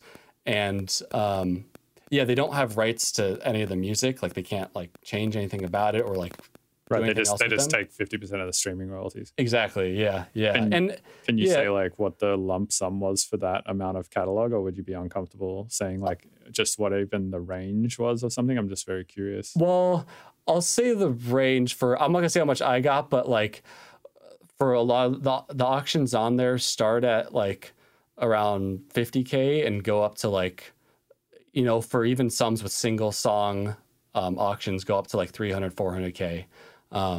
So, and it varies, from like some auctions are for just one like track where you buy like 25% of it, but it's like some hit track, to like random electronic artists, like catalogs and stuff. So it really varies. It's called Royalty Exchange. You can kind of see like what's on there, but, yeah, in hindsight, I don't know if I made the right decision doing it, but also that's part of the money that kind of like helped. I haven't had to like tap into it for this because I've been able to kind of make the other streams of income work, but it's just an example of one of the things you can do. Yeah, it's like something you can do instead of like giving people COVID. Yeah, I don't know. Yeah. Yeah, totally. I mean, I think it's worth doing instead of doing indoor shows and fucking up people's health. It's just weird how many different things you can make money from, you know? I don't know. Yeah, I've never been approached for anything like that or heard of anything like that. I mean, like my streaming is like for songs is kind of shitty. Like I make about $500 a month off music streams, which is like low as far as I can tell. Yeah. But yeah, that's not like my main source of income is like websites, subscriptions, and YouTube and Twitch and like all this other shit. I was curious, like how does like I'm familiar with like the pay rate for Spotify for tracks. How does that work with like a podcast? Like when I listen to your podcast, I listen to it on Spotify. Is the pay rate higher for a longer thing like a podcast versus a song? It's a good question. I'm actually not sure. So basically, as far as I don't actually know where all the stream royalties even go for the podcast. I know the main way that we make money for this podcast is via Patreon. And Gotcha. Essentially like the thing that Patreon or patrons get for signing up on there is they just get to listen to these episodes earlier than the general public. Okay. But I don't. Yeah, it's a good question. Surely there is streaming royalties going somewhere from these episodes. And I feel like the pay rate has to be, because I mostly, like, I feel like now I mostly just listen to podcasts, and I listen to most of them on Spotify. And it's obviously, they're an hour long versus a few minutes. So it must pay like or it has to be substantially better than a song, you know? Right, because they can like show a lot more ads during it and stuff like that. Yeah, exactly. Let's see. I'm going into the monetizing area on Libsyn right now. Yeah. Yeah, I have no idea. It says you can opt into an advertising program to monetize the podcast, but I don't think we've done that. And will they like tack in like a random audio like advertisement into the audio of your podcast, do you think? So I think on Spotify, it plays as like a separate thing, you know, like you'll be just listening to a podcast and then it would just like start playing like a 1 minute ad. Yeah, exactly. Okay. Yeah, so I guess you have to opt into this and we just haven't. Yeah. But I think it's that is sort of like a YouTube video in that way, right? Where you have to turn monetizing on. Yeah. Well, yeah. Yeah, I like your podcast, man. It's just like there's a few other like audio ones or like music focused ones I listen to, and I just like your podcast because there's not like a long intro. It just like gets to the point. And also like the audio is always like very clear. Like I listen to a few podcasts where it's like just the Zoom recorded audio or something like that. And it's like really grainy, and it's nice to listen to your podcast because you seem to like care about that kind of stuff. Oh, totally. Yeah. So when we started quarantine, I was like, oh man, I don't want to do any podcasts because like, I don't want to leave it up to, you know, the other person to have to record their audio and shit. It's going to be like such a mixed bag of quality. Yeah. But then I thought about it. I was like, man, you know what? Like most of my friends and shit probably have like real nice mics and stuff. Like I'm probably like in the exact right industry to do podcasts online, you know, like it's not like I'm talking to, you know, theoretical physicists and like, you know, people who work in like biology labs and shit like that who, you know, talk about really interesting stuff, but probably don't have access to like a fucking Electro Voice RE20 and like a Universal Apollo like twin sound card and shit. You know? Yeah. That's a good point. Yeah. So yeah, it's actually worked out pretty well. And at this point, I mean, I've done more podcasts remotely than I had in person now. Like I think the first 20 something episodes were in person, and now the last like 50 or 60 have been remote. So yeah, and I feel like you can't tell, and then yeah, it's just nice that I feel like a lot of podcasts just have like kind of long intros, and I have to like go skip through it to find like where the interview actually starts. It's nice you just like kind of get to the point quick, you know? Yeah, well, that's how they're making money, right? It's like they're being like, hey, are you a person who needs to hire people for your business, and do you also need underpants and a mattress? That's true. I guess it's because you don't like do as many advertisements, so I guess it makes sense that I appreciate that. Yeah. Have you seen that tweet? It's like I think the tweet says something like, I like who podcasts think I am, a person who hires people who also doesn't own underpants or a mattress. No, I haven't seen that. Oh, that's great. Yeah, it's always the Me Undies ad, and then like the I guess there's been some Sava ads and Have you listened to like Song Exploder before? Yeah, I love that. Yeah, I really like that one. I love that podcast, but it's also like such a short podcast for them to have like so many ads before it. And I understand like it's, you know, it costs money to make the podcast, but it's just tough when it's such a short one and it feels like half of it's advertisements, you know? Yeah, that's true. Yeah, it is kind of annoying, but yeah, I guess how that's they make like money, I guess. Yeah, exactly. When you sit there thinking like, man, how do we get all this like good content for free? And also sort of sitting there listening to 10 minutes of ads, it's like, there's your answer. Yeah, that's true. Do you listen to Sam Harris? No. That name sounds, I think you've probably mentioned him in your podcast before. Yeah, I'm a big fan of him. Also, Reply All is another podcast I really like. Yeah, I listen to Reply All. Yeah, recently it's been a Song Exploder, and then like the thing I'm obsessed with now is mountaineering for some reason. So I've been listening to mountaineering podcasts. I don't know why. How does a mountaineering? Because I've thought about listening to mountain biking podcasts before, And I've like kind of looked into them a little bit, and I'm like, this doesn't seem as interesting as just like watching a YouTube video on it or like actually doing it. Because like, what are they going to do? They're just going to be like, so I went mountain biking and there was a lot of dirt and I went around a berm. And it's like, I don't want to listen to someone talk about that. I want to like see it happening or do it. But yeah, mountaineering works because it's like more of like a story, like it's a longer thing, and it's like their journey to get to the top of this mountain and all the shit that happened. And the one I listened to, it's called like the Fern Line or something. It's just nice to fall asleep to because he plays like mellow music, and it's just these like people from Alaska telling these stories of them climbing up mountains. That sounds pretty sick, actually. It's pretty great. Actually, I listened to one podcast once that was a story of a guy who was working on a spaceship in the middle of space. And that was pretty crazy. He was talking about how every 45 minutes the sun would go behind the earth, or whatever. The sun would go away. And it would just be like so black that he couldn't see his hands like in front of him at all. And he was like trying to work on this spaceship in the dark for like 45 minutes. And then like it would get like so light and so hot for like the next 45 minutes where it's like so bright that he can barely see his hands and like he's just working. So he's like, I was pretty much working on this spaceship for like a few hours in either the darkest or the brightest conditions possible. That sounds like it'd be really interesting. I hope I get to go to space one day. Really? You want to? Oh man, like, aren't you worried that you'll die in space? No, I would love to hopefully be able to partake in like just some light space tourism or something, just a quick little trip up, like what it's, pretty like as safe as commercial air flight or something, Yeah, true. I suppose like if you die on Earth, technically you die in space. So that's true. That's kind of the same thing. I think it's really just the atmosphere that I'm into. Like, I really like being inside this little the little thin layer of atmosphere around the Earth. I just like to be inside that. Okay. Which is weird that it's like such a strange thing. It's like, oh, I want to be in, like, if you look at it from like a huge perspective, you're like, no, I just want to be like in that little layer. Like, yeah. It just would be wild to get to go out a little bit and just see all of Earth and like your view frame. But I guess, we travel on airplanes so much, and I'm sure if I were to go up in an airplane for the first time at this age, that would be like a pretty crazy experience, but it's so like normal for us at this point. Yeah, true. Did you end up flying enough from touring that you got like sick miles and like upgrades all the time and shit?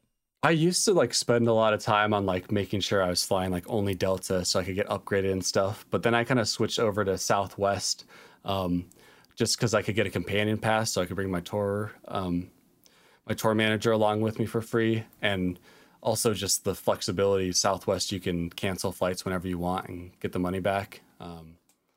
But I used to, when I first started touring, I spent like a lot of extra money just trying to fly on one airline to get status and try to get upgraded and get more miles.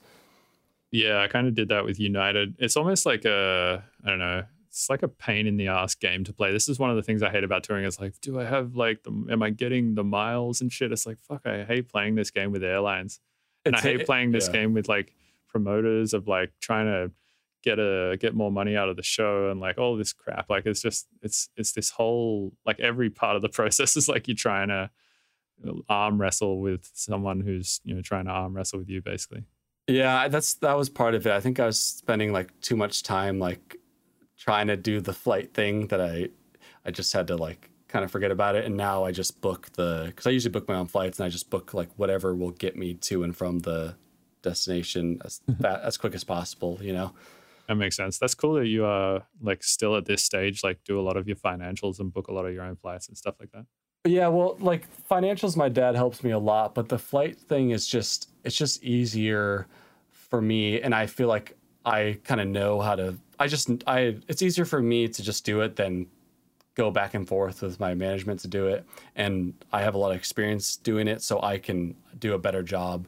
Like I book a lot of travel for like my friend group and like my family and stuff, because it's like I do actually kind of enjoy like digging into it and finding like deals and stuff. And there's like with these tours, there's a lot of expenses, so I do put a lot of energy into, there's like a community called like churning, where you're like getting different credit cards to get like the different rewards and stuff. Oh, is this like flight hacking or whatever? Pretty well, kind of. It's more like this is more credit card spend focused. So, you know, if you spend a certain amount of money, you get a certain amount of points. And when we have these tours, I'll have like one credit card that's only for gas for the tour bus and one credit card that's for, I don't know, like shipping stuff and just all that. So I can get as many points as possible and use that for vacations for me and my wife and just not pay for anything. Damn, that's sick. Yeah, that's I've got a few friends who do that stuff, like credit card hacking stuff. It's a lot of effort, and you really have to be on it to make sure it's worth it. But yeah, I don't know. Yeah, I mean, that's cool that you still do a lot of that stuff. I think a lot of people assume, like, here's one thing I get a lot is like you get a lot of people like I hear from a lot of aspiring producers, right, just by proxy of like being the tutorial guy. They're like, when do I need to get a manager? And like, you know, how do I know when I've made it? And like you get a lot of these people who kind of have this idea that like when they reach X that they've made it and that, you know, that's when everything will be fine and easy for them. But it's like you are doing, it's not like you get to a point where everything just becomes like easy and done for you, right? Like you're still doing a shit ton of this work for yourself. And yeah, there's always something to do. And like I've been with my manager my entire career since like 2010, and he like has played a big role in like me getting to like where I am. But I just know he has his strengths, and there are these small things that I actually do enjoy doing.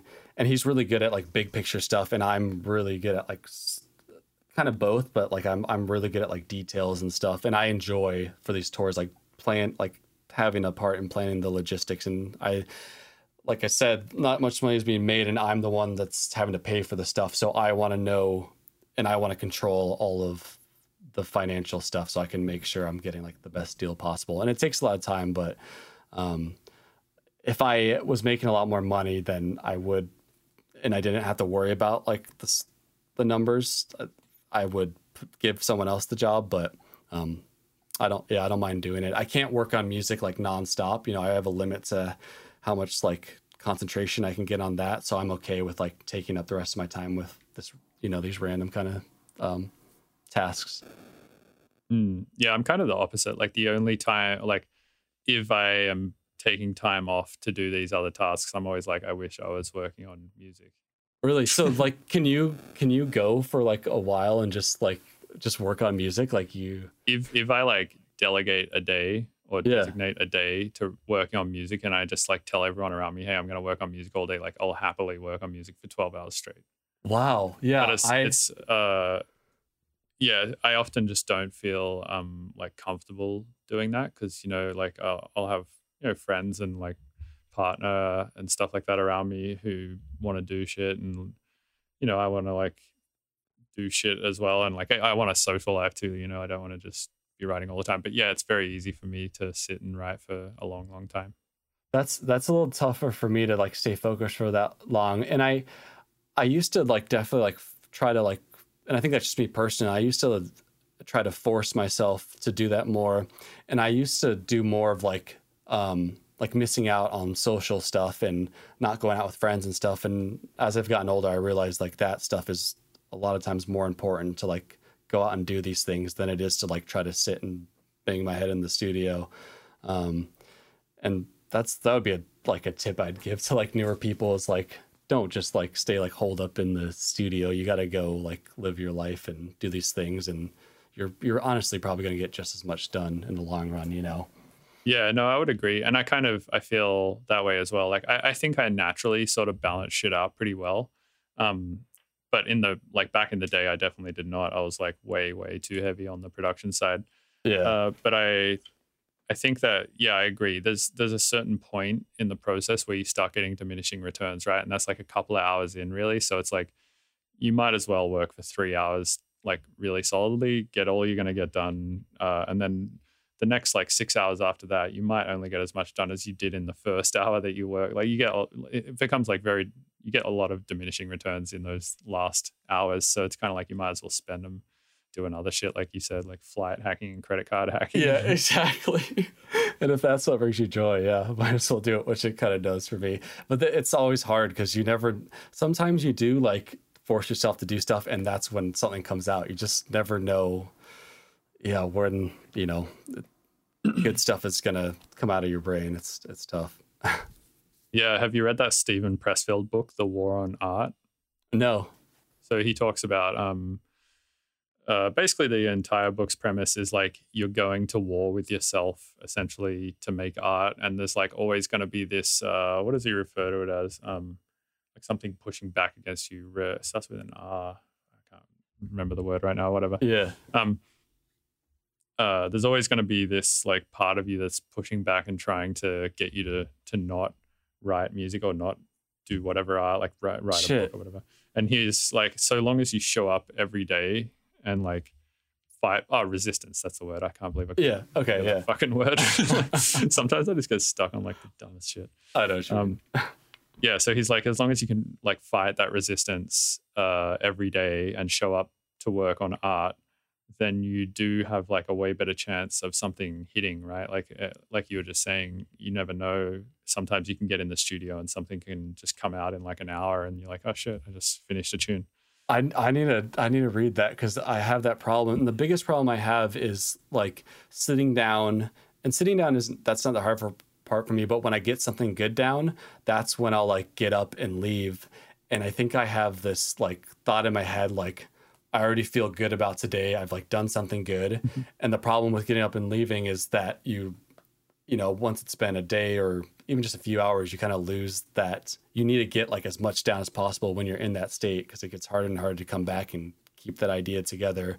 And now it's still so hard. I still like almost always like get up and go. But when I can, I try to think about it and almost like treat it as like a meditation, and like just be like, I'm going to sit down and just like forget about everything and try to keep going on this. But it's so easy just to like feel good about that. And then it'd be better just to keep working on that idea and get it as done as possible, Yeah, I feel the same way. It's like if I get a little bit of something done on a piece of music and I really like it, it's hard for me to like not, so usually the way it works is I'll be like, oh, this is sick. And I'll like work it to death and get everything I can done on it. But then I'll sort of like think, oh, I've put like every idea that I have into this thing. I don't have any more ideas for now.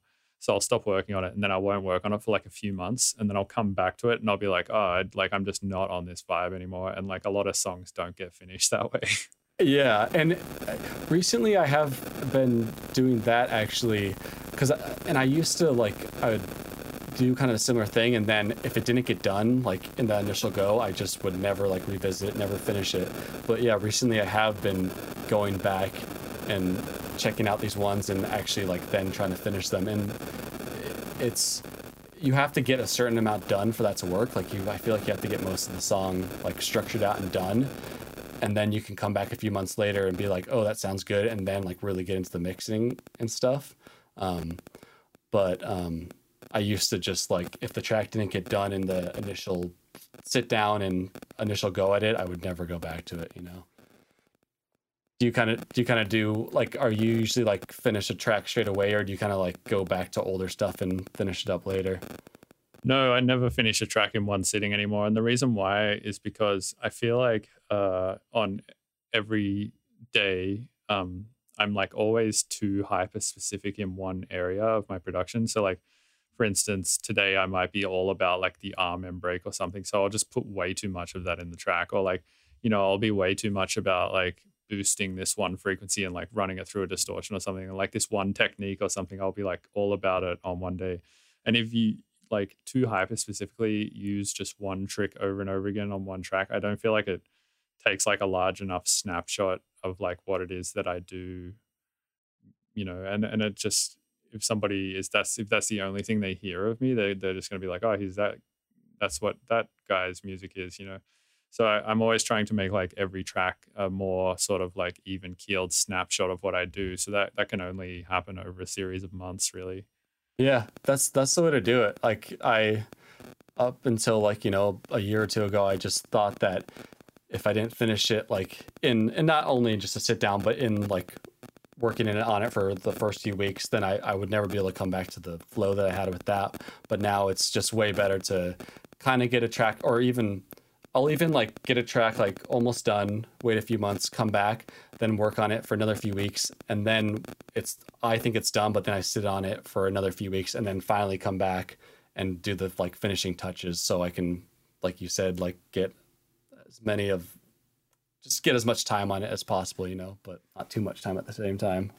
Yeah. Do you often feel like sometimes you'll make a track and you'll be like, man, this does not sound like a Minnesota song, but then you work on it like a bunch more, and then like after a month or two of like coming back and doing sessions on it, you're like, all right, like now it just feels like it has all the shit that like makes it a Minnesota song? I don't know. Maybe a little bit. I always just struggle with like if I'm like overproducing it or not. I feel like I usually get like whatever like my kind of feel into it pretty quickly. But I guess the problem I have with that is when I'm like listen to a certain artist, I'm like, I don't have this as much at this point in my career, but I used to so much would like hear a certain artist or a certain like trend in music and be like, oh, I want to do that, and just like try to recreate that, and it just turns into shit, Yeah, I would have that problem a lot, but now I just like really try to like do whatever comes naturally and just get in that flow state, and just make something that comes natural to me. Yeah, quite often I'll make something that's like, very simple or very distorted or very heavy or like very ambient or something. And I'll just be like, it's just not a Mr. Bill track, like it just doesn't have the shit that it needs to be a Mr. Bill track. And I'll get stuck and I'll be like, fuck, I don't know like what it needs or whatever. But then it's like, it just always happens that if I just put enough sessions into it, eventually I'm like, all right, it just has all the elements now. Like it just feels very much like a finished Mr. Bill track or whatever. But I just can't seem to like get that feeling out of one session anymore. Yeah. And I know what you mean. The thing, I do get really frustrated sometimes spending like so much time on tracks. Like I've been working on a track recently and I've just been putting so many hours into just like mixing this one like kind of orchestral like live instrument section, and I'm just having so much trouble figuring it out, and I'm just like ready to just like get rid of the track. But I don't know, I think it can get kind of frustrating spending so much time on just like one part of it, Yeah, I feel like stuff like that as well. If you just sit on it for long enough, you just end up learning some other technique by doing something else in some other track by accident. And then you come back to these things and go like, oh, that just doesn't have this thing, or it like just needs this kind of EQ on it or something. And it just becomes really obvious as to like what you need to do to fix certain things. Yeah, totally. Yeah. Cool, man. Well, dude, thanks a lot for coming on. It's been like 2 hours now, I guess. I suppose we had that like little cut out in the middle, but it's been awesome to like finally have a proper chat with you, and hopefully after all this shit happens, hopefully we're all vaccinated by the summer or something. So that's what it was originally looking like. So I hope so. But yeah, thanks for having me. I think I've listened to most of the podcasts you've done. Like I found it like I think early summer, and then just kind of went through a lot of the episodes as I was doing stuff. And there's one where you had, I forget their names. It was two guys like audio. Matt Davis and Anthony Bissett. I was actually going to suggest that earlier when we're talking about acoustics, because those guys are insane. I listened to that one probably like 3 times, and I still need another like listen or two to try to get some of the information. Yeah, Matt is the man. If you ever need an acoustician, he's the guy. Did he do your current studio, like kind of help you? No, because I built this during COVID, but I think after I might get him to come out. But he does like Tipper's studio and like Detox Unit and Jade Cicada and like all those guys. Yeah. So yeah, he's definitely the man. I'll get him out here to do this one at some stage, I think. Yeah, but yeah, appreciate your podcast, and yeah, thanks for having me on. It's good to talk. Yeah, man. Thanks very much. Cool, man. Yeah, have a good one. Hey, thanks for listening to the Mr. Bill podcast. These episodes are edited and uploaded by Robert Fumo. You can also support the show, get early access to episodes, and hear bonus content by going to patreon.com/Mr. Bill's Tunes and becoming a patron. Please rate and review on iTunes unless you're going to be a little shit about it. And all the links to my various platforms are at MrBillsTunes.com. Thank you.